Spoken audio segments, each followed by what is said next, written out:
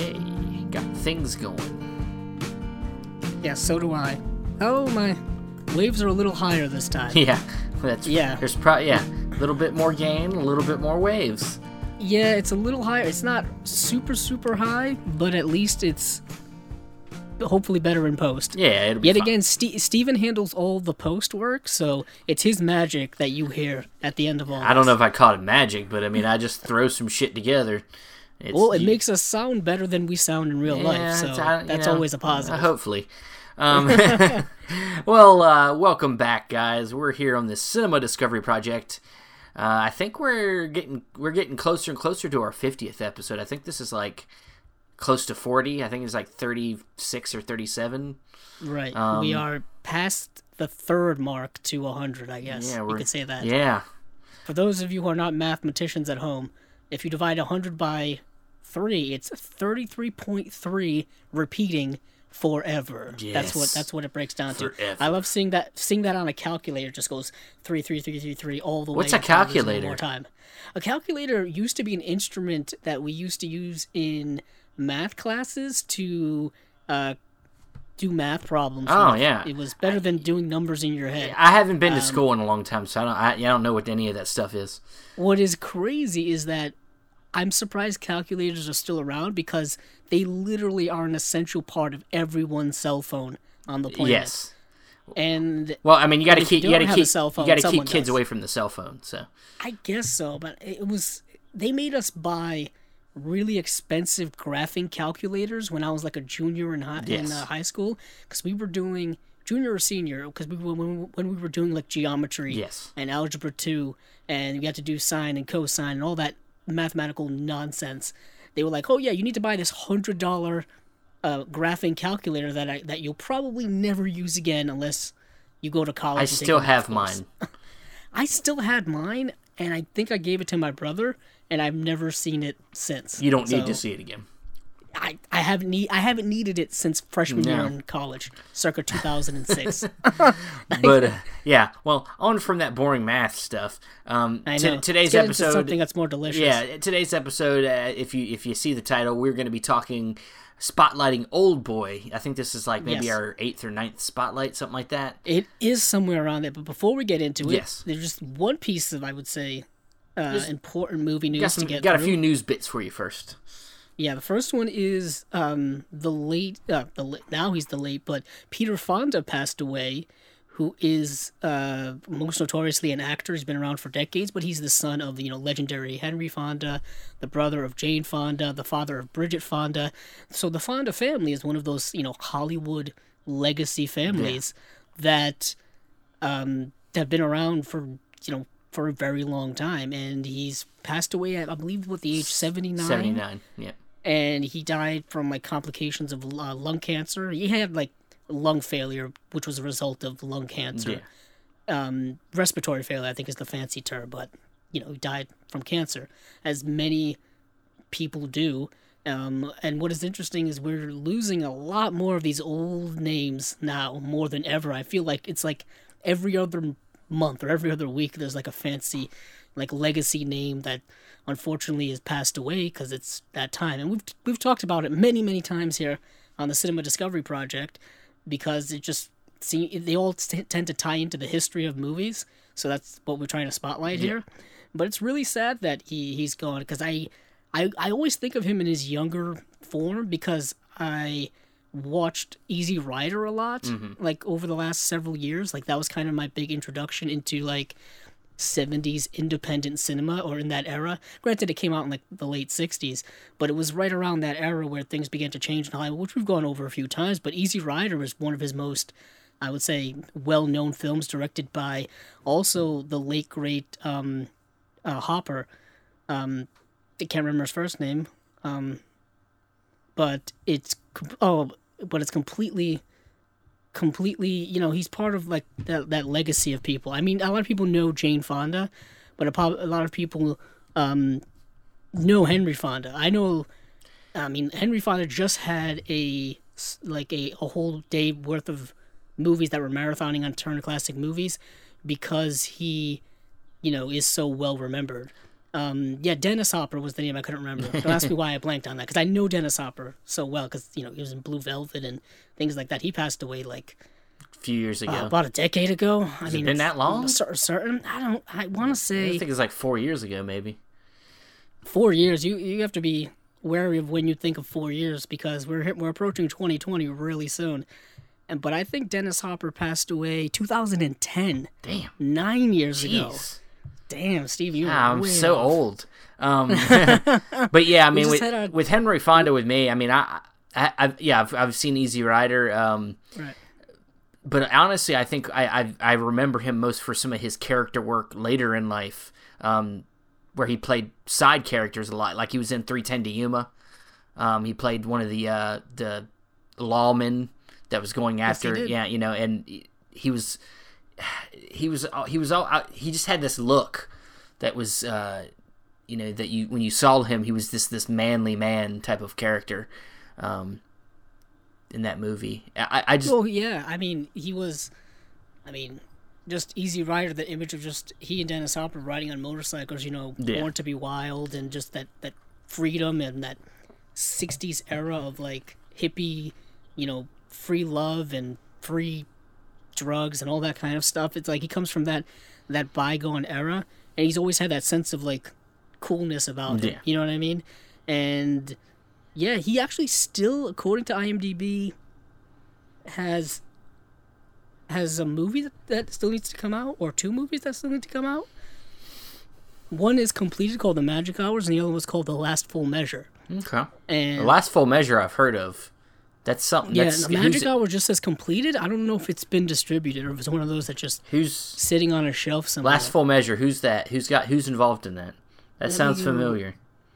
Let me go take a look. The Last Full Measure. Let's see. Directed by Todd Robinson. 34 years after his death, Airman William H. Pitsenbarger Jr. is awarded the nation's highest military honor for his actions on the battlefield. Well, I mean, it sounds like a war movie. The cast is pretty nice. I'm looking at it.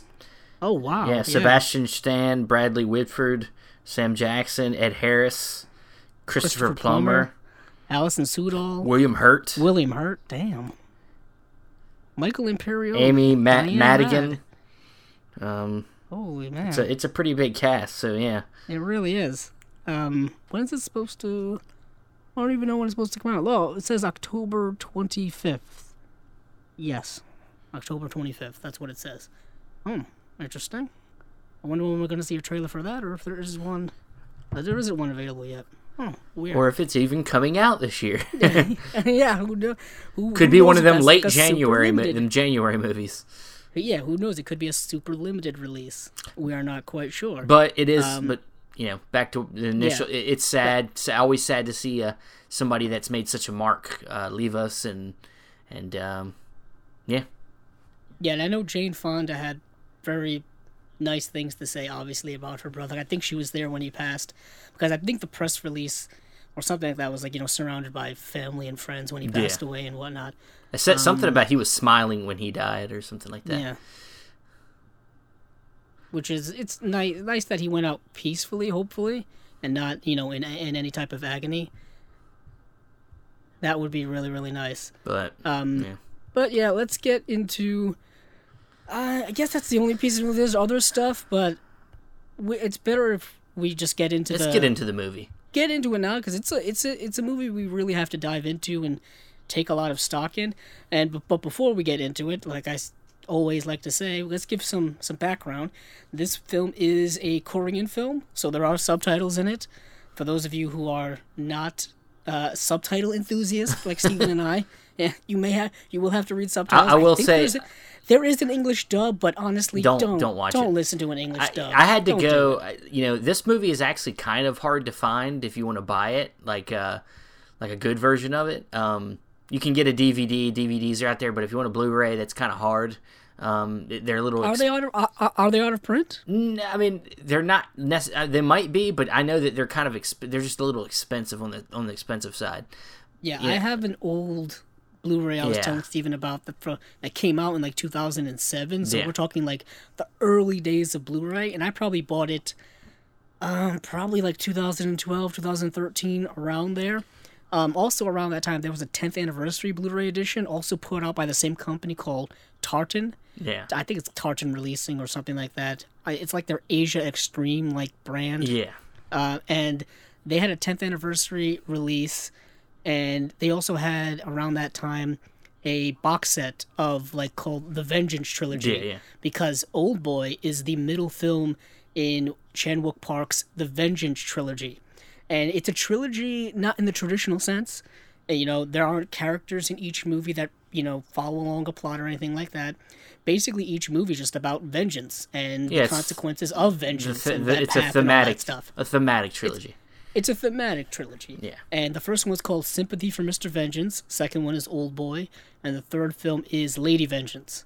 Yes. Pretty cool names, if you ask me. Oh, yeah. Chan-wook Park kind of got his name because of Oldboy, at least here in the United States and here in this part of the world, the English-speaking world. I feel like that's where people really discovered him.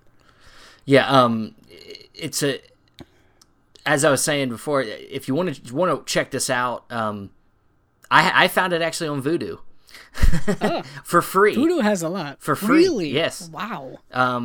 So if you want to check this out and watch this before we get into the movie, because if you know our spotlights, we do spoil the movies. Yeah. And honestly, if you've never seen this movie before, don't read the spoilers. Don't read the plot synopsis. Don't read. Yeah. Don't spoilers look into the movie at all. Yeah.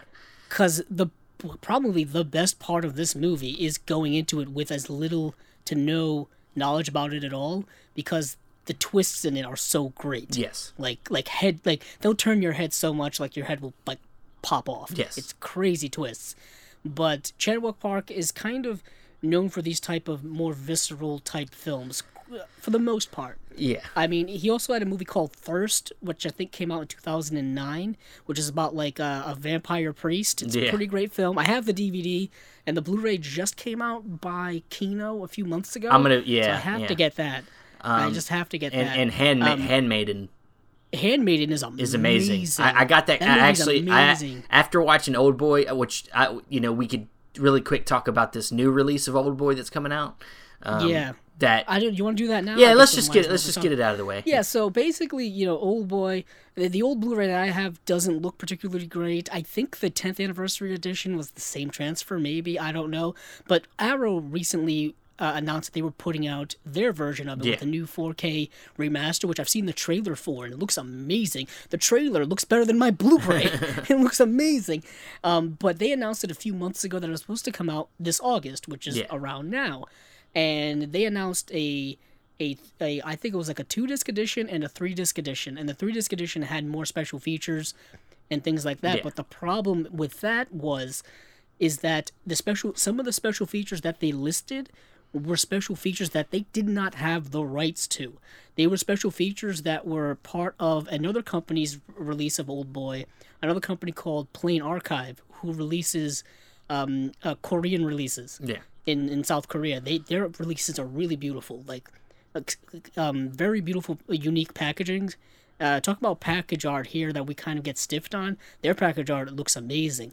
And their stuff is really beautiful, and you can pretty much only get it by like buying from like that part of the world, which can get expensive when it comes to like shipping and all of that stuff. But they had some exclusive rights to like a couple of audio commentaries, some interviews by people who were involved with the film, and when Arrow announced that they were also releasing their release with these special features included, Plain Archive on Twitter was like, we have the rights to this, like international rights to this. How did you acquire them? And from what I've heard since then is that Arrow was not able to get the rights for those special features, so they've had to amend their release of Oldboy. So instead of a 2-disc and a 3-disc edition, which was supposed to come out this month, they pushed it a month, and there's going to be a 2-disc and a now 4-disc edition coming out in late September. Yeah. But the 4-disc edition also includes Sympathy for Mr. Vengeance and Lady Vengeance as well. So you kind of get a new the whole version Vengeance of trilogy. Yeah.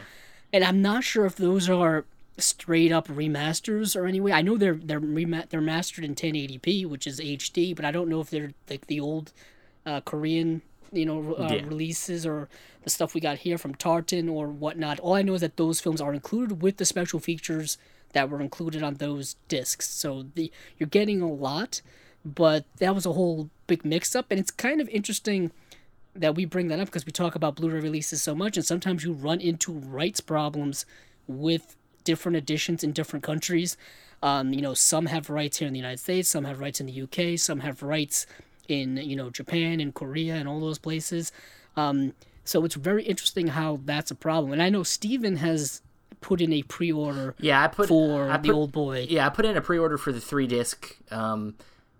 I'm based off of what I've seen, automatically I should be getting upgraded to that 4-disc edition. So hopefully that's all good. I haven't gotten an email or anything about my order being canceled. So I'm pretty sure I'm good. But worst case scenario is that nothing ever comes. Well, the thing is I think they already took my money. That's the thing. Oh, that's the thing. That's the worst. That's the thing is if they already took my money, then I definitely goddamn well be getting something. Yeah, but straight. Because when you order straight from Arrow, I think they usually charge you right away. Yeah, it's not like Amazon where they only charge you when ship. They've shipped the item. Yeah.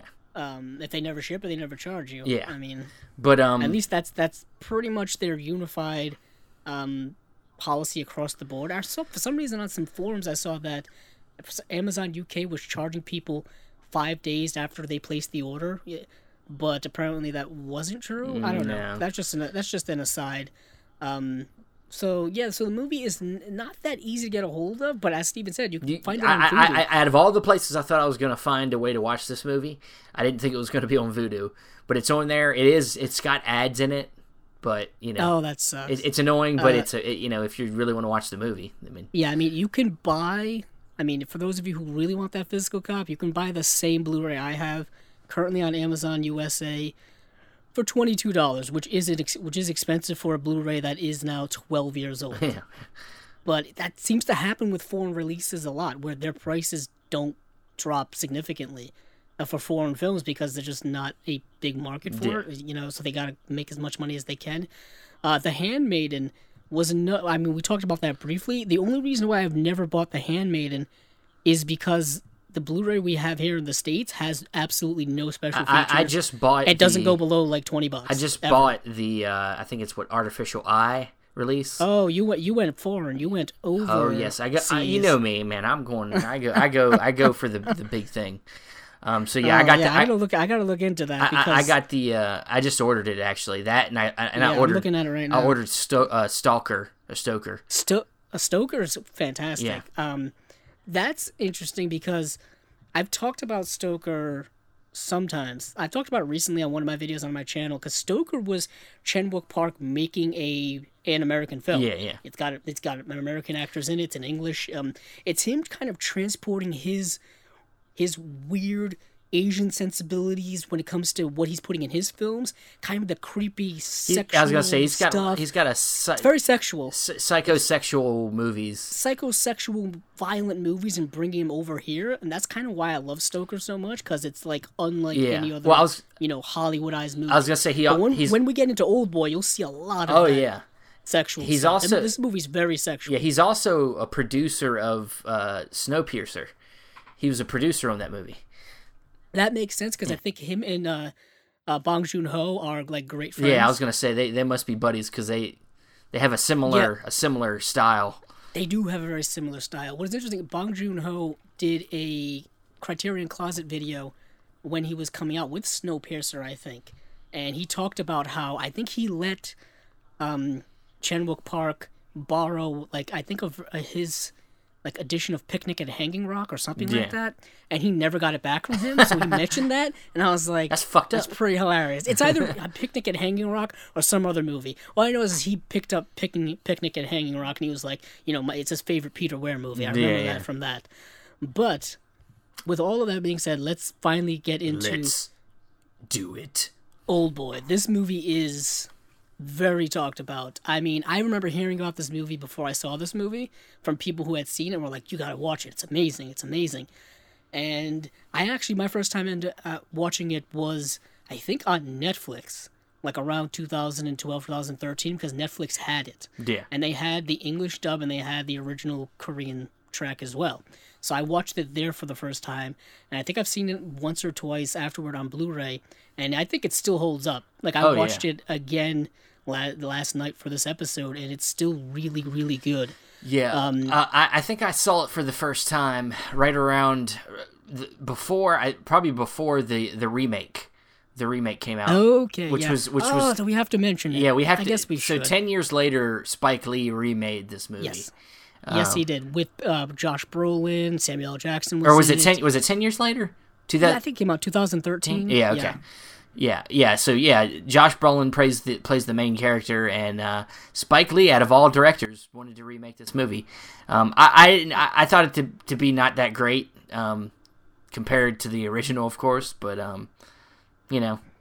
I never watched it. It's I not, honestly never watched it. It's not as impactful. I mean, I don't know. Maybe it's just. Well, it's tough because this movie is so reliant on its mystery and its twist that if you're going to remake this movie, you can't mess with that too much. Yeah.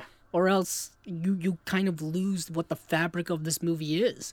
You know what I mean? And we know that twist is coming in the Oldboy remake. I mean, it has to be in there. I mean, I haven't seen the movie, but I assume it's in there. Yeah. And it was one thing where I think he's friends with Chan-wook Park, so like he got his blessing and stuff like that. But it's another thing. It's a whole discussion for a different podcast episode where it's like, do certain like foreign films, not need to be remade, but how do they hold up being remade into an English language version or a Hollywood version or things like that? Because it happens very often. It's not, sometimes it's good, sometimes it's bad. I mean, sometimes it's just a wash. But I think in this case, for me, and that's even someone who hasn't seen the American version, I don't think it needed to happen. Yeah, I mean, I think people can watch this movie and it not being in English doesn't affect honestly, how amazing it is. Honestly, it's kind of a simple story. Most revenge stories are, but like you said, it's the mystery that kind of keeps you enthralled in this film. Because giving the simple synopsis of this before we get into the going through the movie, there's a man who suddenly gets abducted and gets imprisoned in this room for 15 years. And then after 15 years, he's let out, he's given clothes, he's given a cell phone, and he's basically, from then on, trying to figure out why he was imprisoned. And that's the movie. I mean, and there's a lot more to it, of course, but, it's about this man seeking revenge, trying to seek out the truth of why he was taken.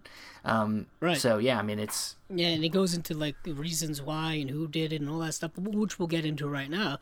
So it starts off with our main character, his name is Odae Soo. It starts off right away. He's been arrested. He's at a police station. He's drunk as fuck. Kind of a drunken mess, an absolute mess. And the actor who plays Odae Soo is Min-sik Choi, and he is a really good actor. Like, he's fantastic in this movie. He was in another movie called I Saw the Devil, which is another good Korean film, and that movie's even darker than this one. I was going to say, which one is filthier? Let me put it this way. I can rewatch Oldboy way more than I can rewatch I Saw the Devil's pretty hard to watch. Yeah, it's pretty hard to watch. This film is not as graphic in comparison, despite of how graphic it is. So it starts off with him at a police station. He's a drunken mess. He's fighting with police. He's got, like, a bloody nose. We're not quite sure, like, what happened to him. My guess is he got really, really drunk and did stupid shit. Yeah. That's my guess. And it's just kind of a series of cuts of him being a reckless monster, basically. And then his friend comes and picks him up. His friend called Ju Hwan. He comes and picks him up, and he's telling the police, thank you for letting him go and all this kind of stuff. And basically Odae Soo tells him to go F off, and he runs out of the police station. So they go to a payphone, because back in 2003, when this film first came out, payphones were still around. Cell phones hadn't taken over. Hey, there's still some payphones out there. Very true, but not in an abundance as they were back then. So they're on a payphone, and he's talking to his family. He's talking to his daughter, who's having, I believe, her third or fourth birthday. I think it's her fourth birthday. Yeah, her fourth birthday.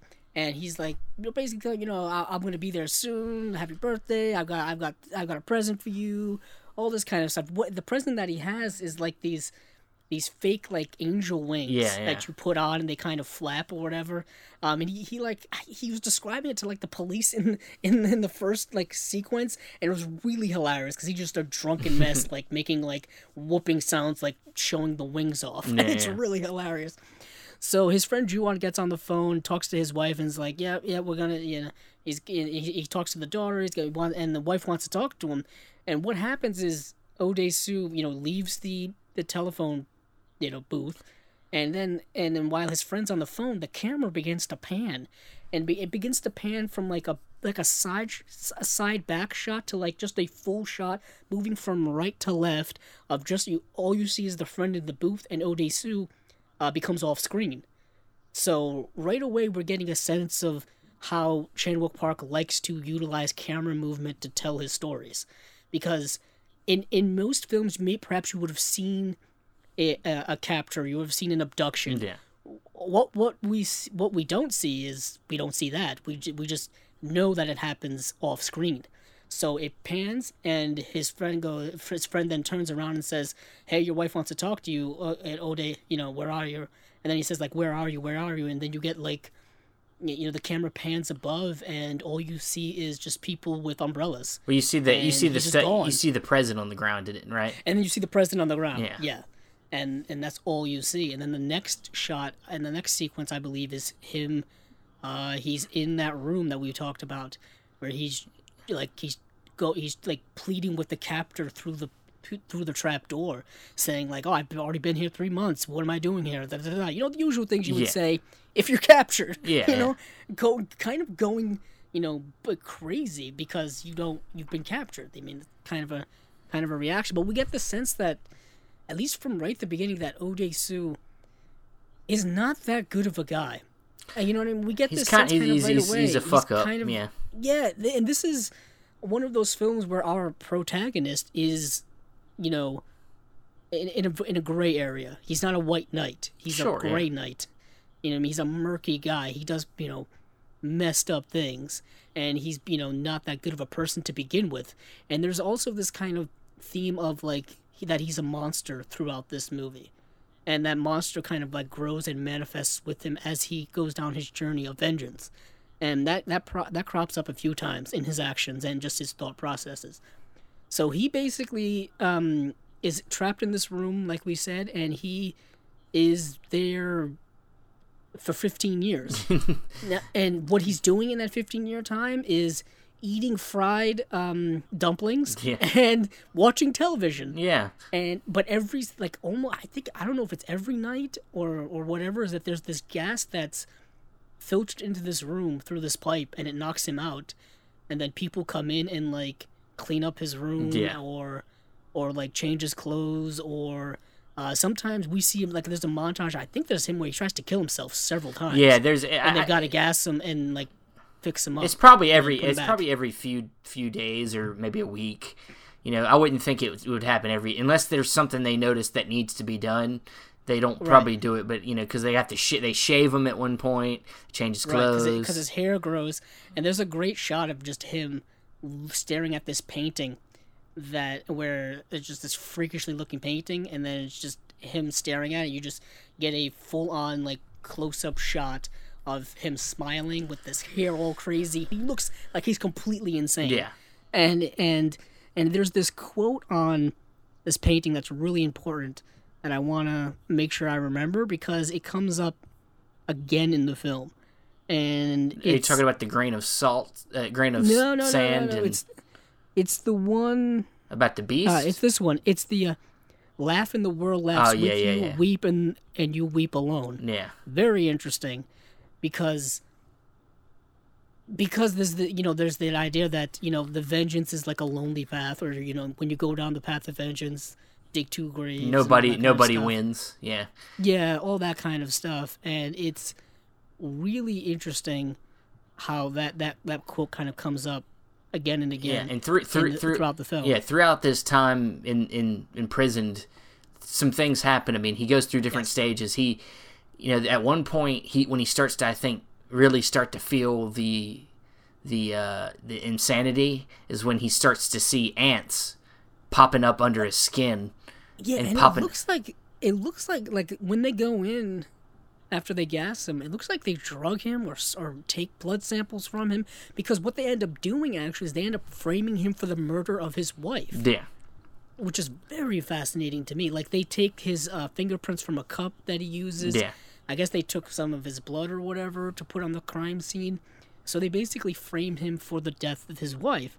And that doesn't really come up later on in the film. Like, it's kind of just mentioned after when he gets out, but it doesn't really play a role.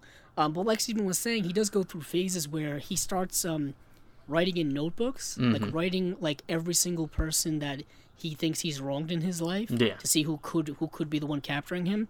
He starts shadowboxing with the wall. His training. And it's just basically training, I guess, for when he gets out. When he gets out.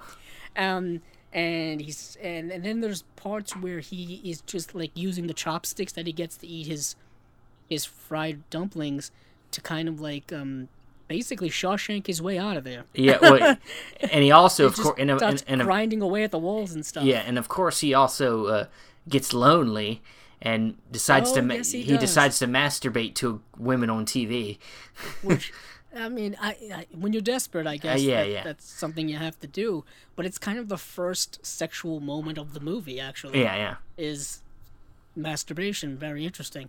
And he does that, but he basically he learns everything through television. All the big events that have happened. There's a montage of like Korean political elections, and 9/11 happens, and all of these things. And while all this time is going by, he's slowly making his way out of there.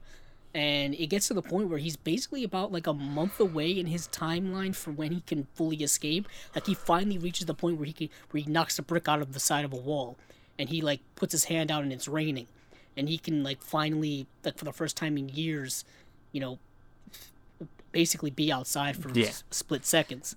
And and right after he does that is he gets gassed again, and then a woman comes in and hypnotizes him, and she tells him to imagine himself like in a field or something like that. Or there's trees or things like that, and he ends up in a giant suitcase type thing, like a trunk, in the middle of a field, and he breaks out of it, and he is now free. But he's actually not in a field. He's on a rooftop. He's on a rooftop. And what is interesting is the film starts with him at this moment.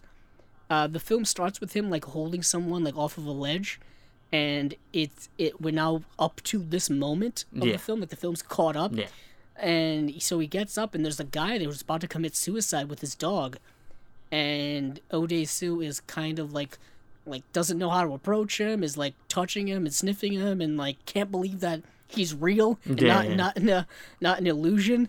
And basically the guy's about to like throw himself off, and Odesu holds him, and the guy says something interesting. He says, "Even though I am no better than a beast, don't I have the right to live?" That's interesting because that comes up much later in the film. Well, it plays into what you were talking about how, even though that he's a monster and he's dealing with becoming more monstrous throughout the movie, but does that mean that he should be dead, or should I mean, bad? There has to be bad people to be good people, right? Well, yeah, the film does deal with this duality of good and evil and those things like that, and Chan-wook Park is really playing with those a lot, and all within the Odesu character, and it's a little rough going starting off here. Like I said, like, he doesn't know quite how to act around people, and actually Odesu recounts like everything that happened to him so far with this guy before he leaves him, and the guy's like about to tell him why he's about to commit suicide. Odesu just leaves. He just leaves. He's like, I don't give a shit. So just leaves him on the rooftop, and he goes down this elevator, and there's this woman in this elevator, and he's like basically glued to like the corner, and he's just bracing for dear life. And part of me has always, I don't know if I've ever misread this scene, or if it's just, is it him resisting the urge to like sexually jump on this woman, or is it him like reacting to being in an elevator? I think it was him. Or is it both? I think it was sexual. You think it was sexual? I do. Okay. Yeah, that's the way it plays into what happens later. Yeah, I guess it does. Yeah. And then it cuts to, he starts screaming on his way down this elevator, and then it cuts to him outside, and he's walking away, and this woman's talking to this, I guess, security guard guy. It's what he kind of looked like. Yeah. And just telling him about, like, oh, this guy, pointing at him and talking, and then when Odesu's walking away, and then as he's walking away, the guy who was going to commit suicide does commit suicide, lands on the car, and I don't know if you noticed it, but the dog, like, that he had with him is clearly a stuffed animal. Like, it is clearly a stuffed animal. Hilarious. That they used to like to with it, because just the way it, like, it's smaller than the dog, and just the way it moves like a stuffed animal. Mm-hmm. But I just noticed that like a bunch of times, and it makes me feel better that an actual dog didn't die. But I mean, they wouldn't have killed the dog in the movie, but like in the movie's timeline, it looks because it looks fake. It doesn't look real, so I'm able to distance myself from it. Mm-hmm. So Odesu is now out. He's now free, and basically he is. I think in one of the next sequences is when he's confronted by a bunch of like street hoodlums, like a bunch of thugs, and he's basically, this is his first time to test out his fighting skills. You know what I mean? He's been shadowboxing the walls for 15 years or so, or however many years. Now it's time to see if any of that actually works.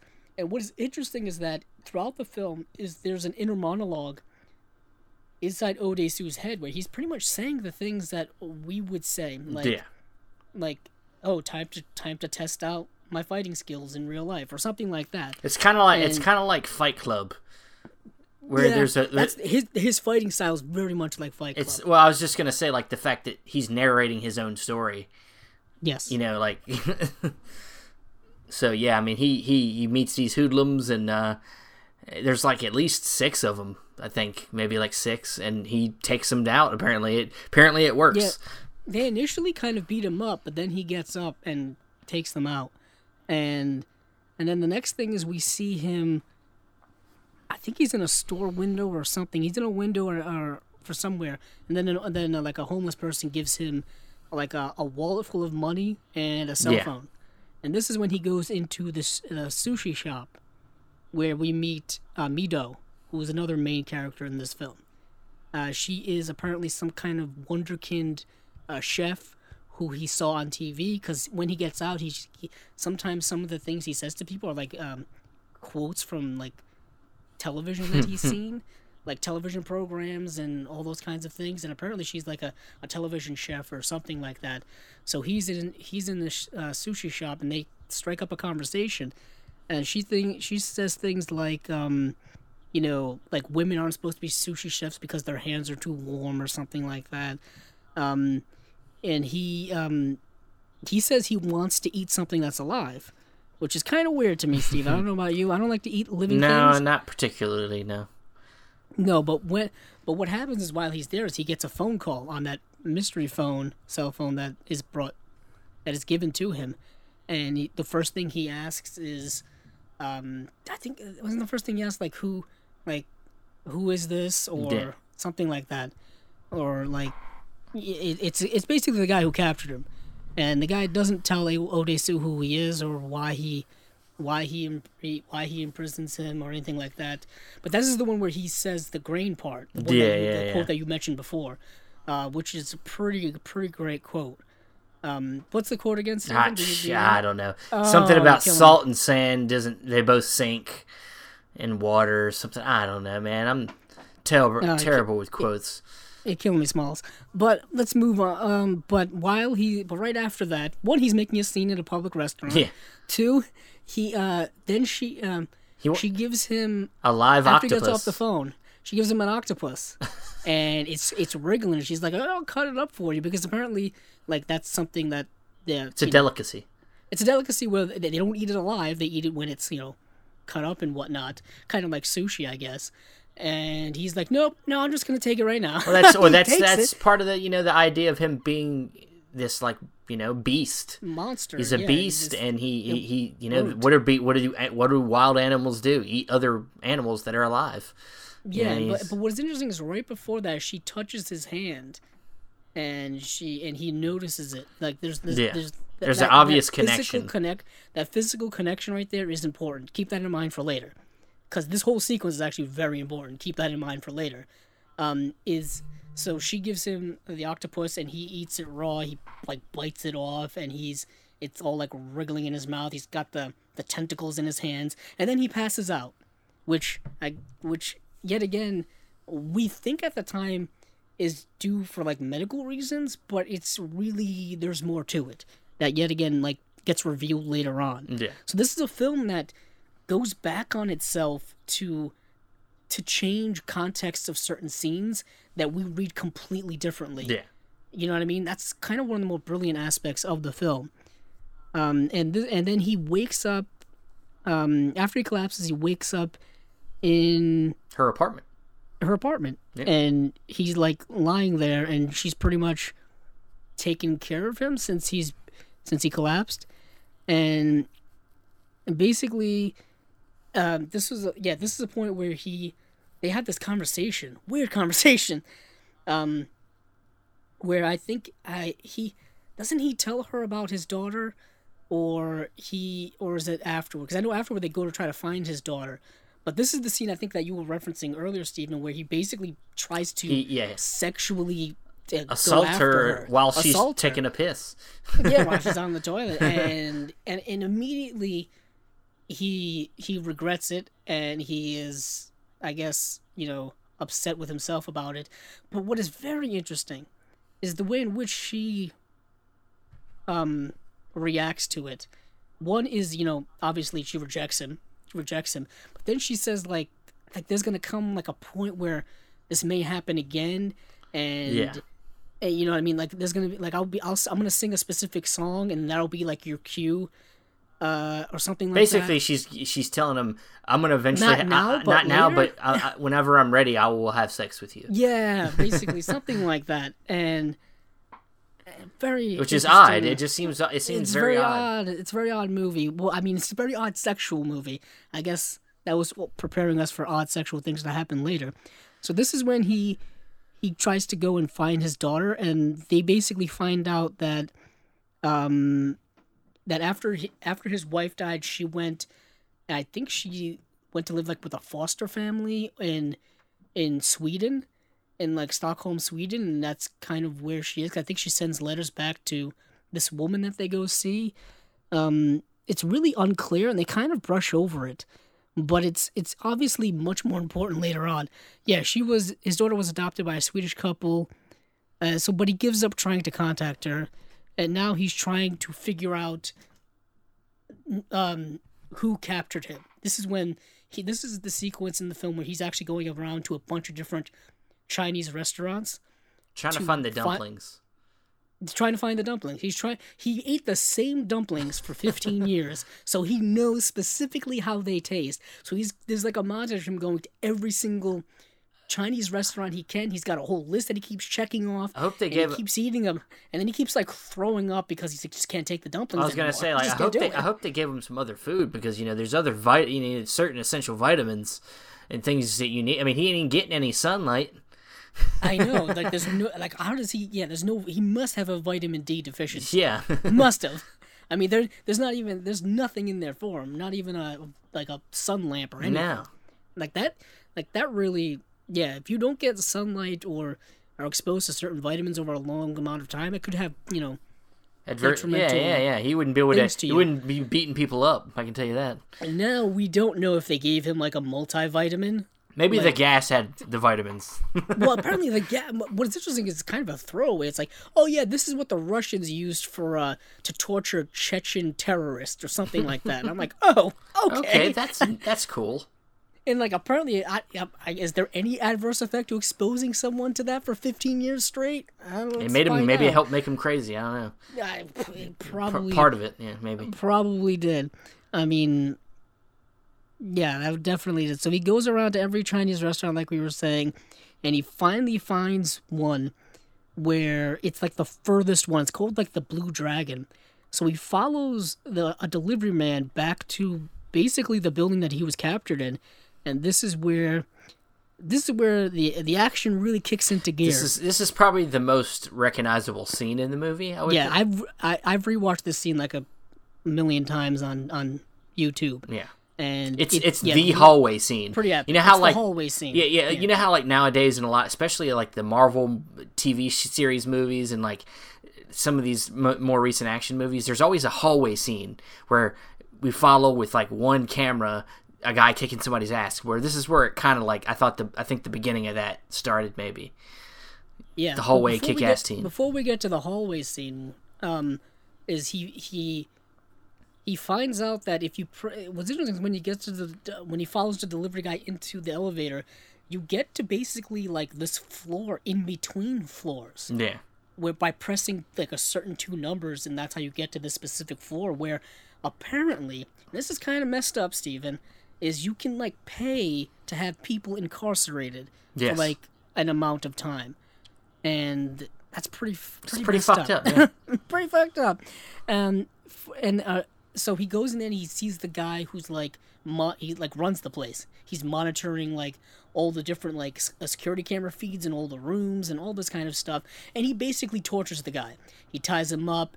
He has a hammer and he starts like taking out like his teeth until the guy like to get the guy to like confess to. So for every year I was stuck in here, I'm gonna take a tooth. I'm gonna remove a tooth, and he basically knocks out his front teeth, and then.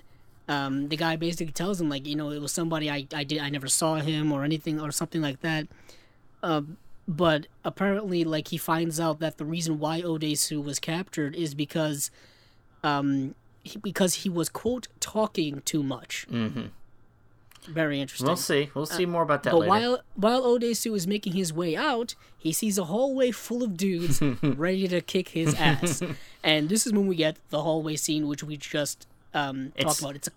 It's a couple of minutes long. It's all one shot, and it's all done by basically I would say dollying, but I would say panning from basically left to right, right to left, and all you see is just him fighting a bunch of people with a hammer, and it's a sideways, it's a parallel tracking shot. Yeah, and it's tracking shot. Yeah, and it's.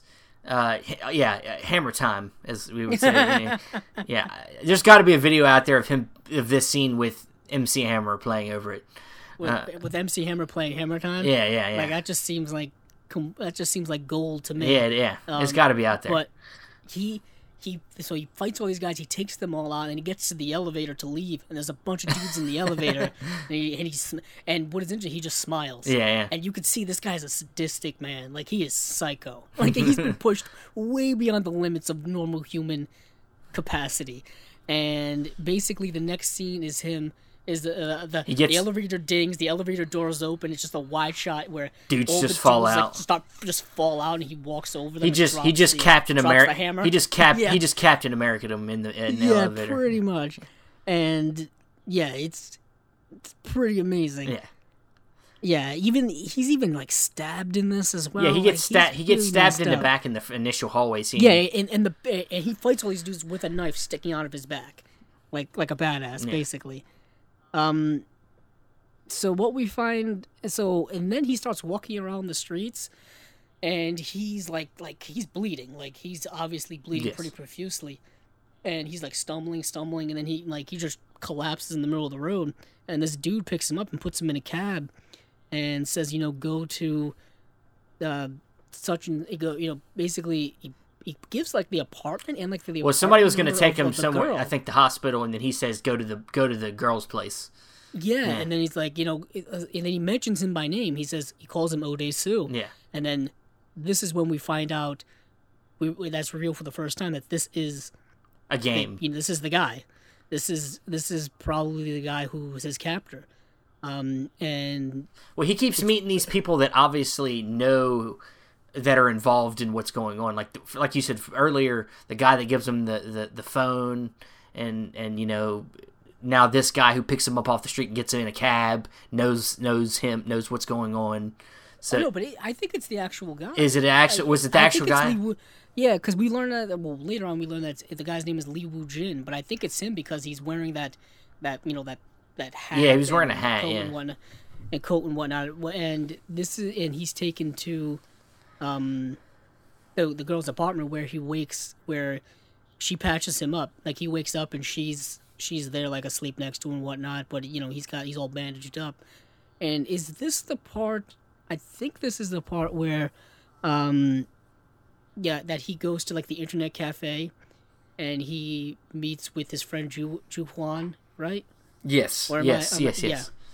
And what is interesting is that we learn we get like a scene with Lee Woo Jin like by himself, and like he knows like what his next step is going to be. Like he knows like, oh, you're gonna go to the internet cafe. That's his next step. It's very calculated the way that Lee Woo Jin thinks throughout this movie, and we get more of him later on. Like there's moments where he's just expositioning dumping, and it's like dumping his master plan, and we see like how all of these things like interconnect with one another. It's really fascinating. Mm-hmm.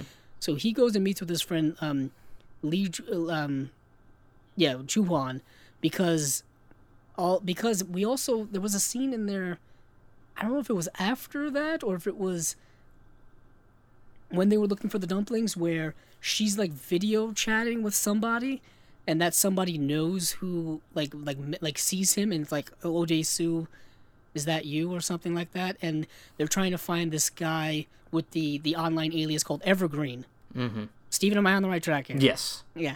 And that's why he goes to this internet cafe to talk to his friend, to track this person down and to figure out what Evergreen means.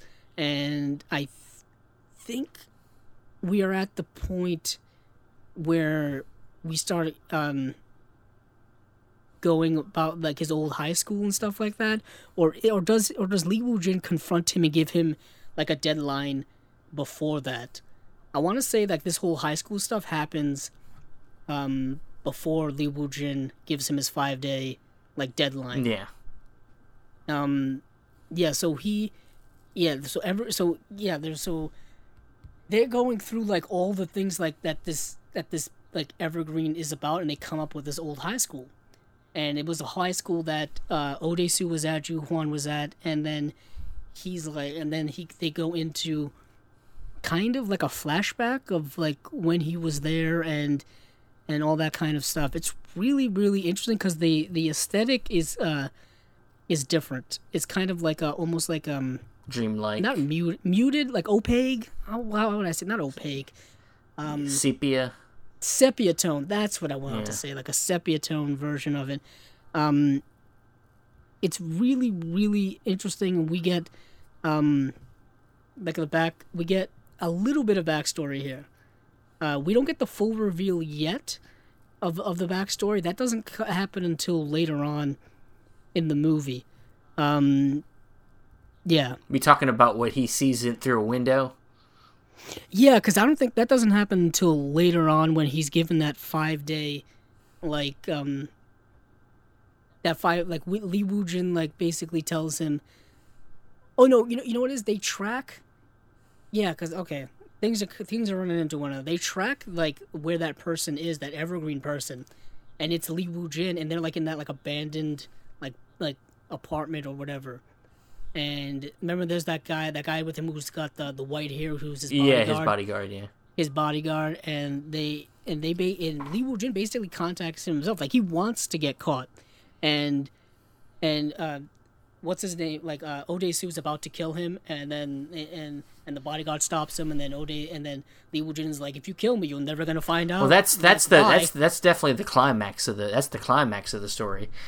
No. That's when that's brave. No, because remember this. And then because he because Dae-soo thinks that Mido is suspicious. Like how why was she talking to this person? And she's like, oh, I only talked to him about sushi.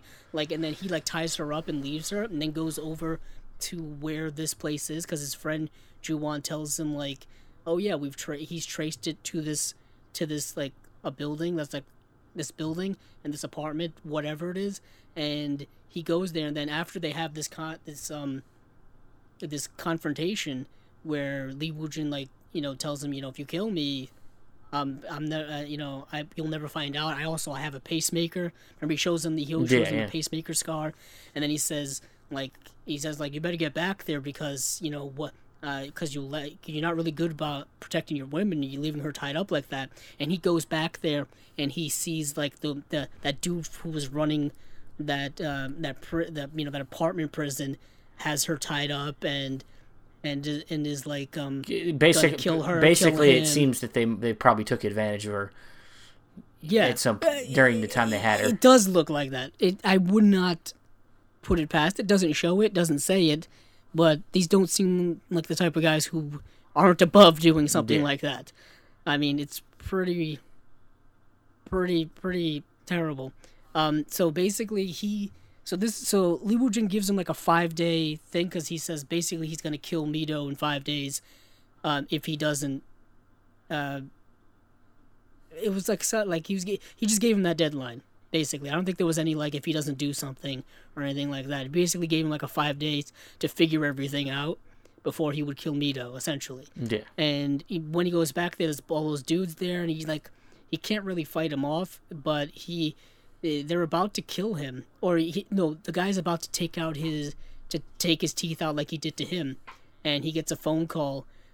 From that other dude that basically says don't, or like the dude show up with a bunch of money and it's basically to pay him off to not do it, because he wants Odesu, because Lee Woo-jin wants Odesu to figure this out. Yeah. Like what is interesting is that like it's not one of those where you don't like there's like an evil mastermind who wants everything to be secret and everything to not be discovered, like his big plan not be discovered. No, he wants it to be discovered because it's so maniacal and so fucked up that he wants the person that he's torturing to figure it all out because it'll fuck him up even more. It's kind of really really crazy. It's kind of like Saw a little bit.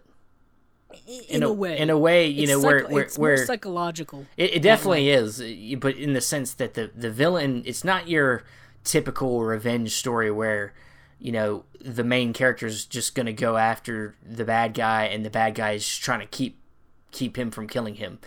The bad guy wants something from our protagonist, and what is interesting is that the stipulation was that Woo-jin would kill himself. Because he has the pacemaker with the button that would basically stop his heart and he would die. And if Woo-jin dies, Odesu never finds out why he was imprisoned, for 15 years or why any of this is happening to him. So that'll never happen. So that's why he gives him that 5-day stipulation. But after that is when they decide to like kind of run away and hide somewhat. And this is when they become more intimate physically, literally. Yes. They run away to someplace and they sleep together, and us watching it for the first time, not knowing anything, would be like, oh, it's a little odd just for the fact that he's obviously. Well, is it the age difference? The age difference is odd. I mean, he's obviously at least double her age, probably. Right. But yeah, I mean, for those of you kind of dating, I guess, these things, I mean, the film starts off before he's in prison, starts off in 1988, and then fast forward 15 years and we get to 2003. So just keep those dates in mind. Keep that timeline in mind. And keep this scene in mind specifically. What is interesting is that it's in a... For as sex scenes go, it's a pretty erotic scene without us knowing the context. I mean, it's very sexually explicit, more so than you would see in a Hollywood movie. It's not covered up. You know what I mean? It's not covered up. And like the camera holds. Yeah. For a while. It holds wide shots of them of the act. Yeah. Yeah, and it's very sexual, content wise than most Hollywood movies. Not Hollywoodized at all. No. You know what I mean? And Stephen and I have talked about this, I think, when we talked about our censorship episode, where, like, the rest of the world doesn't have such a big problem with sex in their movies as does, Hollywood in the United States. It seems Asian culture doesn't care about sex or violence. They'll put that shit all over their movies. I guess so. Yeah, and because this movie has both. Yeah, and so they're intimate for the first time, and they're kind of in like that state of somewhat bliss afterwards. It's a scene of like them just like sitting there and she's like drying her hair and it's like, oh, what a lovely romance, I guess. And then so that happens and I'm trying to remember. Yeah, but now is when Odesu discovers like who Woojin is. They go back to the old high school. That, but what happens is they're laying in bed, isn't it, when they get gassed again? And then the people come into the bedroom while they're in that, Oh, yeah, that scene is creepy AF. Yeah, and like, yeah. So basically you're getting this idea that they're always, Soojin is always a step ahead. Like he knows where they're at, even though they think that they're away. So that room gets gassed, and they come in while they're knocked out and mess with them, and God, who knows? We don't know. We don't know what they really do. It's just a weird scene of them popping up, Yeah, it's a really What we also learn. Yeah, and I think this is around the time where they receive like a present, and it's that dude's hand. Yeah. Yeah, because it's that dude's hand who like coincidentally just in the most recent scene was gonna kill Odesu, or at least knock his teeth out. The guy that was the guy who's running that prison, that incarceration apartment, and because Odesu said that he was gonna cut his hand off in the future, so he cuts his hand off, and the guy actually like suspiciously, I mean we kind of write it off, but suspiciously gets like a new apartment in prison place basically.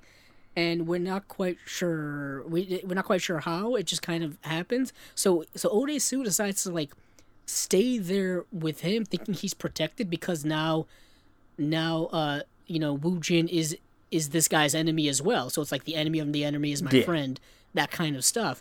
But no, it's not. No, it's not. It really isn't. How do you think he got this building?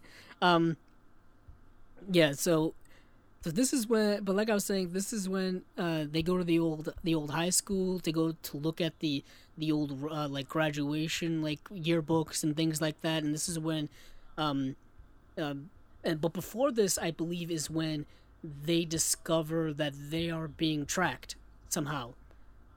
There's like a tracking chip in his shoe that they discover, and they get rid of it, and that's important for like this next scene that I talk about here because.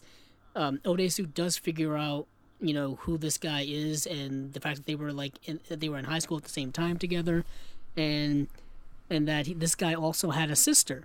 Yeah. And the sister's name is, I forgot what her name was. I'll have to look it up. It ain't that important. I want to say it's Lusa or something like that. It's something. It's not important, but you have to know that this guy had a sister who was relatively, close to age with him. So yeah, it's Lee Sua. That was her name, Lee Sua. And so he calls up his friend Juan, and he's like, do you remember this? Do you remember Lee Woo-jin? Remember that he had a sister? I'm looking at the yearbooks right now, and for some reason her picture's been like removed.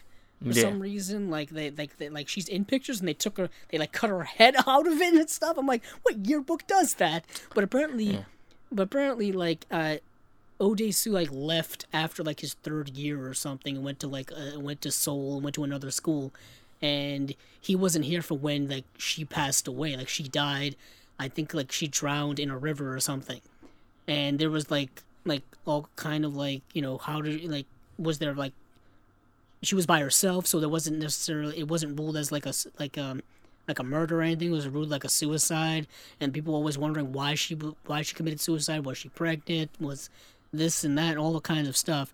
But the most important part is that she died, and Ju Huan is talking to him out loud, and he's like saying, "Oh yeah, she was, he basically like denigrated this now deceased girl by saying like, oh yeah, she slept around, she did this, she did that, and all that. And the camera pans while he's doing it, like there's a wide shot of him like sitting there relaxing on the front of the computer, and he's like, oh yeah, she was this, she was that, blah blah blah. And the camera just pans over to Wu Jin is literally in the opposite computer, just like listening to this, and then of course he hears this. He goes over and kills Ju Huan, and he talks to him over like the phone. He's like, if you didn't get rid of your surveillance, I wouldn't have to do this. Blah blah blah blah, blah. And that's the end of that guy. Until we see him in a flashback form, though. To be honest, there are scenes in this movie that are sickly funny. Like you shouldn't laugh at them. That may be one of them. To be honest, that's kind of it's kind of one of the moments that you shouldn't laugh at, but it's kind of funny because of how it goes down. And this guy seemingly, like I said, is always a step ahead. He was there to kill his friend over the phone. It just you just hears him scream, like being stabbed or choked to death. The guy was kind of an ass anyway, I guess. Yeah. But see, he hears him, but then this is when we go into like, there's a moment later on where he goes and he sees somebody who I think was at school with him at the same time. She's like in a salon or something like that, and he keeps like staring at her crossed legs. And someone walks in and he stares at their knees, and then this is when we kick into a flashback of when he was in high school. Ode-su was in high school, and he was actually talking to Lee Soo-ah. He was like hanging upside down, smoking a cigarette. I think it was like his last day or whatever, and he was like trying to impress her by doing some acrobatic stuff on some things outside. Anywho, she was riding a bike and whatnot, and they have a conversation, like just a regular conversation. She's reading a book, and this is when we get like this is a key flashback here, is where he discovers that Lee Soo-ah and her brother were having a how do you want to phrase infidelity this? Incestuous relationship. That's the word I meant. Incestuous, yeah. Incestuous not infidelity. Relationship. And Ode-su sees them in some type of part of the school, some place that has broken windows, I guess. Yeah. And once again, the film doesn't shy away from showing, incredibly what we would say uncomfortable sexual scenes, I guess, where like they're goofing around, they're playing around, and then it turns sexual, and the camera doesn't pan away. If anything, the camera zooms in. Yeah. The camera really lingers, and yet again, it's that whole like sexuality is shown differently, and even sexual taboo that this is shown differently in different parts of cinema across the world, and it's done for, I guess, shock value, but it's also done to really show the sense of intimacy between these two siblings, which not really something you ever really want to say out loud, but that's what this movie is depicting. And he sees them, and they find that he sees them. Like she has a mirror that she's holding up while they're having this sexual encounter, and she's kind of she's moving and she sees him through the broken window, and he runs away, but they know that they know that he saw them. And so basically before Ode-su leaves, he tells Ju Huan about it. And he tells Ju Huan not to say anything, but of course the guy says something, and then rumors start, and things go crazy. Things get out of control, because how the way young people are. Young people are, especially the teenage years, the teenagers are terrible to one another. They just are. And it's just, and she ends up killing herself. At least that's what we assume happens. And basically that's what Ode-su believes is why Woo Jin, captured him and put him in prison and all that kind of stuff, for something that he actually doesn't remember until right now. Yeah. And I find that even more interesting is when we get to like this final, because we're getting to the climax now. After this is pretty much when Odesu goes to his penthouse. You know, he leaves Mido, they have an embrace, and they have a very interesting conversation. And this is when he like joins forces with like, you know, that dude, and he leaves her there, which I would have never.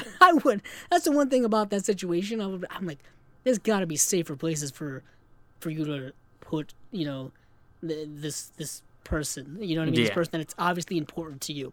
Well, he's in the hands of your captor for 15 years. He's an insane you know what I mean? dude, so he ain't really thinking straight. Yeah, by this point, vengeance is really consumed him. He's no longer.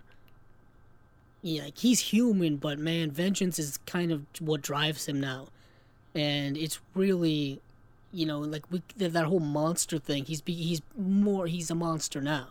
You know what I mean? So he goes to this penthouse to confront Wu Jin, and he's trying to get to the penthouse, and he needs like a code, and he just can't figure it out. And then just by happenstance, Wu Jin and his bodyguard walk in, and like they do the code, whatever it is. I think it's like 0604 or some nonsense number. I don't know. I was trying to figure it out. But so they go up to the penthouse, and of course they get up there, and then Wu Jin says, you know, get him, and like two bodyguards try to fight Odesu, and Odesu basically kills both of them pretty easily. He kills them actually by, because he created like a shank or a shiv with a toothbrush. Yeah. That were at the place where they were staying, because there was an interesting kind of just like when they were saying their goodbyes, like they for some reason kept cutting to the toothbrushes in the cup. And I'm like, why do they keep cutting to that? and then of course that pays off later by him using a toothbrush to stab both of these guys basically. So he does that, and I guess like Wu Jin has like a shower, and he's getting dressed and stuff. Very casual, very Lex Luthor-esque. I'll tell you that. He's very like that type of like a master genius manipulator. But one thing we didn't tell you is that this guy is super rich. Yeah. Like he's uber rich, and while he's doing that is Odesu tells him, you know, you were sleeping with your sister, and like thinking that's the reason why. He thinks he's been doing. He thinks that him, you know, sending that rumor about was what is the reason he imprisoned him, which is, you know, which is possible. It's true. It's the truth. It's the reason why his sister ended up, you know, dying, is because of that. You know, that was the kind of the Kickstarter off. If he basically the whole like you talk too much, like if he never that's what he was talking about. Yeah, that's what he was referencing. But what we learn is the master plan that Wu Jin went through to do all this, and the extra icing on the cake, his vengeance on him. Yeah, his vengeance on him. And man, it's really, what is so interesting is that it just shows that vengeance, you know, creates more vengeance, and it's just a cycle of violence, and it just never ending. Yeah, it's gasoline on the fire, man. And it's just like this idea. What breaks the chain of vengeance is forgiveness, which is something that is very hard for many people to do. Some people just don't want to forgive and move on. Some people just do not have that in them to do it, and it's really, really tough. And especially when it results in the loss of a loved one, especially someone as close as he was to his sister, not in that really taboo manner, but as well as just, you know, a sibling and someone who's really important. That's really, you know, drives someone to do crazy, crazy things. And this guy clearly had the means to do crazy, crazy things. But what we learn about his whole orchestrated plan is that it wasn't only capturing Odesu and holding him for 15 years. It dealt with hypnosis. Yes. And apparently all of this was orchestrated through hypnosis, because that woman who we saw that hypnotized him on his last time in the prison also apparently showed up a bunch more times and did a bunch more hypnosis, and not only hypnotized him and planted things in his mind, but also planted things in Mido's mind as well. And this is when things take a turn, Stephen. Take a turn to another level. Yes, there's a photo album he's like, oh yeah, he's got a gift for him. Yeah, there's a gift. And so it's the photo album that was quote unquote stolen when his wife died, but things have been added to it. Yes. So he's going through it. Yeah, he sees his family, he sees his daughter. He's like, oh, like little daughter, you know, wife, blah, blah, blah. Sad, and then it starts to show. And then, oh my goodness, it's getting closer to today. It's getting Yeah. closer to modern day. And then he gets to, like, the final photo he sees, and it's Mito. Yes. Mito is his daughter. And that's the big then twist. There's pictures of him having sex with her. And yes. And then there's also, later on, there's audio. There's audio. That they took of it as well, Yeah. which the guy just plays just to further taunt him as he walks out of the place. But this, of course, sends him into a complete and utter rage, and he takes the scissors that he was using to open up the package, and he tries to attack Li Wujin, but his bodyguard steps in, starts throwing him around. There's a great, like, it keeps cutting to him being thrown through, like, glass objects, like just him falling on glass objects, falling through glass objects. The guy, like, throws him through, like, a glass thing, and then finally, like, for some reason, like, the window breaks, which I always thought was kind of weird. I'm like, how did that happen? But anyway, it happened. Yeah. But the only, like, shot that Odesu gets in on this guy is he stabs him in the ear with the scissors. And you see, like, the guy's ear starts bleeding and his eyes start going crazy. And it's like, yeah, his brain is probably punctured. It's not looking good. But he can't hear. But he can't hear that Wu Jin is telling him to, like, you know, let him go, stop. Yeah. So Wu Jin goes up and shoots his bodyguard in the head. The guy's dead. Yeah, he's not done. He's not done with him. No, he's not done. There's more to do. Basically, Mito does not know about this revelation that we've just learned about, and Odesu's just learned about, and Odesu really wants this not to happen. Like, he's begging this guy not to reveal to him, because what has been revealed to Odesu is that the dude that he for some reason trusted, the Mr. Park guy who ran that prison, is also in on it as well. Like, the guy, like, Wu Jin says, like, how do you think he got his new building? I bought it for him. Yeah. His hand was bought for. You know what I mean? And at the same, like, he's got. I'm assuming a copy of that album or something like that, because we never see what's in that box that he's presented to her. That he's going to present to her. You know what I mean? So. And at the same time, we've gotten a flash over to where she's back in the apartment. She tries on them wings that she was gonna get. Yeah, right around, there's a cross cut right around the time where it's revealed that it's his daughter, and she puts on the wings. That was going to be her present, yeah. That was going to be her present when she was forced. Real fucked up. Yeah, it's really fucked up. And then, so he pleads with him not to do it, but then he also, like, he's frantic, like, delirious. I'm telling you, this guy's acting in this moment is so effing crazy. He's, like laughing under a handkerchief. He's like pleading with him, but he's also cursing him out at the same time. He's just, like, really frantic, like true to life frantic, delirious. And then he tells him, he's like, you know, I told you I'd kill myself if I, you know, if you figured it out and got it all. And then he presses the button that's supposed to stop his heart. Well, before that, Stephen, you want to mention that? He cuts his tongue. Yeah, he does cut his tongue off, yeah. Odesu cuts his tongue off because that's kind of metaphorical, the reason why this all started. Well, he said he would do that if he would kill himself or something like that, right? Yeah, he would do that if he didn't tell Mito. Yeah. Yeah, and he doesn't, and he's got, like, a rag stuffed in there. But then what's his face calls, and Wu Jin calls the guy and says, you know, it's you know, don't do it, and then he walks away. He's walking out to the elevator to leave the penthouse, and then, like you said, Odesu sees that little, like, remote control, and he's gonna press it to stop his heart, but he's pressing it. Nothing's happening.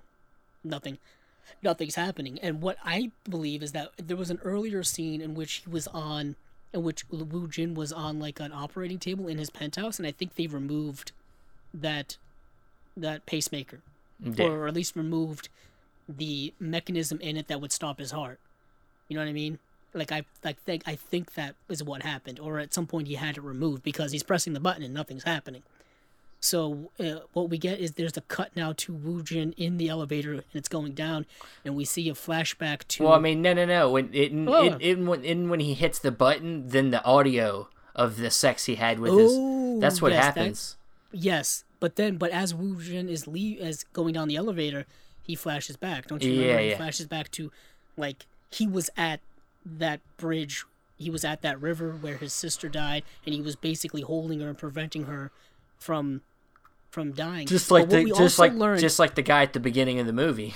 Coincidentally, yeah. But what we also learned in that whole orchestration is that why his sister died, or why his sister tried to commit suicide, is all of the rumors that were started because of O'Day Sue made her believe that she was pregnant. Made her believe that she was pregnant by her brother of all people. Yeah. And what ended up happening is that because it was so psychologically embedded in her that biologically she began to have like the symptoms of a false pregnancy. So it made her believe even more that she was pregnant. You know what I mean? Like her menstrual cycle stopped, and her stomach began to swell and things like that, which I didn't know was an actual thing that could possibly happen. But apparently that happened to her, so it began to make her be, psychotic, basically, like having her believe that. She was suicidal. It probably made it even worse that, if it's her brother, it's going to get out that it's her brother. It's going to, it's going to be a whole thing. But it all started because of O'Day Sue. But now going back to him in the elevator, he's holding her and he's telling her, she wants to die, and he's trying to stop her, and then he ends up like just letting her go, and then she falls in the water, and that's it. And then what happens is he shoots himself in the head. Yep. And that's how Woo Jin dies, because he has no point of living anymore. Yeah, his whole life has been about getting vengeance. Getting vengeance. And once he doesn't have that anymore, his life is over. And it's really an interesting commentary on people consumed with that type of level of hate, of that level of vengeance, where it consumes their whole life to the point where, okay, what happens when you fulfill your vengeance? Yeah. What happens then? Is there any life after that? And for Woo Jin, there wasn't any. And he is now gone. He's now dead. His life is now over. Now, what happens with O'Day Sue? Mito doesn't know about this, about the real situation, but he does. How does he live with this?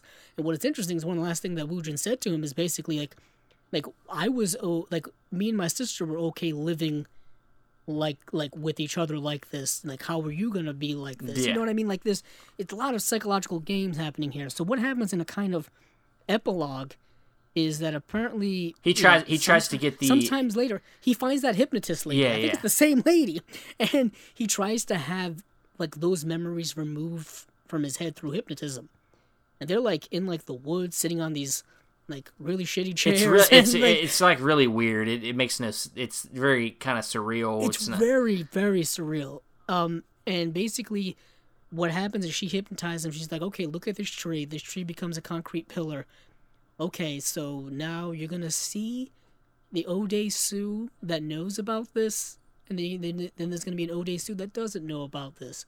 And the O'Day Sue that knows about this which is like the monster version of him. Yeah. It's basically like the corrupt part of him that knows this, horrific information, is going to walk away, but for every step he takes, he's going to age a year to the point where he just dies. Yeah. Don't worry, he's just going to die calmly, nothing whatsoever. So then he wakes up, and he's lying in the middle of this snow forest place, and Mito comes in and sees him, and she asks him, like, who were you talking to?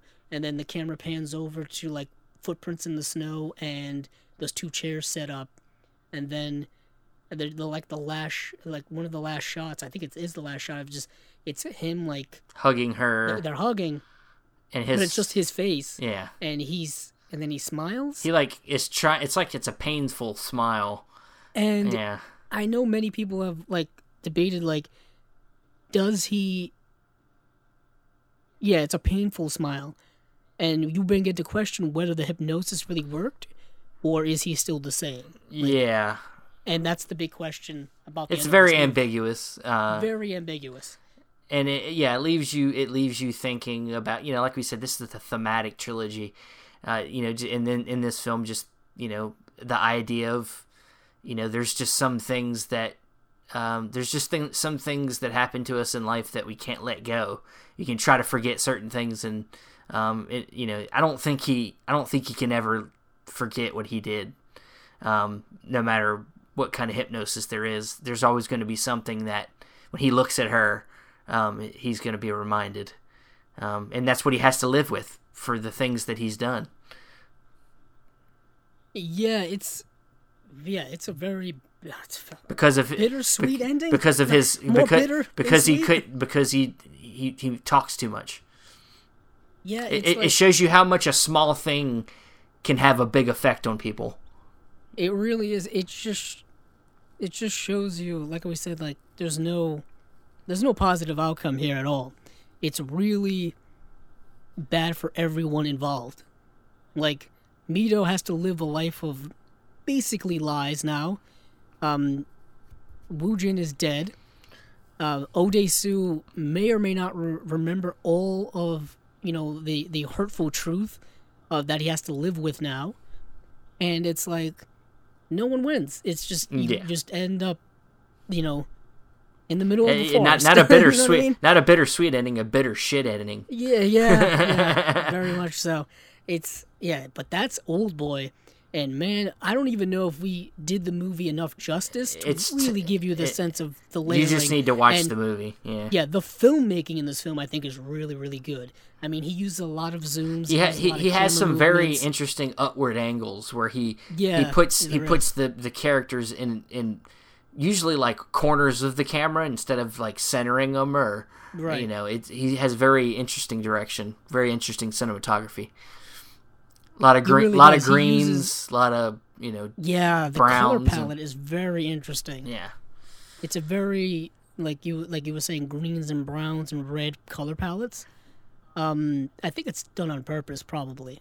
Yeah. I wouldn't put it past Chan-wook Park. Filmmaker like him. Everything's done on purpose. Yeah, and I mean, even the Odesu character, his name is in reference to Oedipus, for Oedipus Rex, the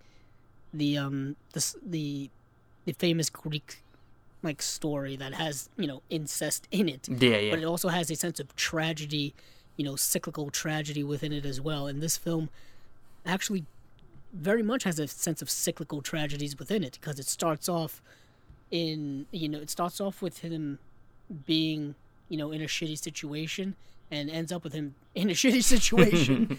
And it really, really, what a fantastic movie it is. But I think that... But yeah, I highly recommend it. I also highly recommend the other films in Chan-wook Park's filmography, especially his Vengeance trilogy. The Handmaiden. The Handmaiden's the other. And The Handmaid. And, of course, Lady Vengeance as well. Thirst, I really like as well. Thirst is pretty good. Stalker. Yeah. Handmaiden, Stoker's really good. Handmaiden... Talk about a movie that's sexual, but that movie is sexual in a different way. Yeah. That movie's more about sexual liberation. Yeah. Sexual freedom. And this is more about perversion of sexuality. Yeah. That's the way I would describe the sexuality in Oldboy. Yeah. But I think that's going to be it for our breakdown of Oldboy here. And, hey, Andrew, where can you be found? You can find me on Twitter at Capzilla06, as well as my YouTube channel, Capzilla Productions. And you can find me on Facebook, Stephen Billings. You can also find this podcast's audio on Apple Podcasts, Podbean. And that will be it for this episode of the Cinema Discovery Project. Thank you for listening, and hey, keep on watching them movies. I know I will.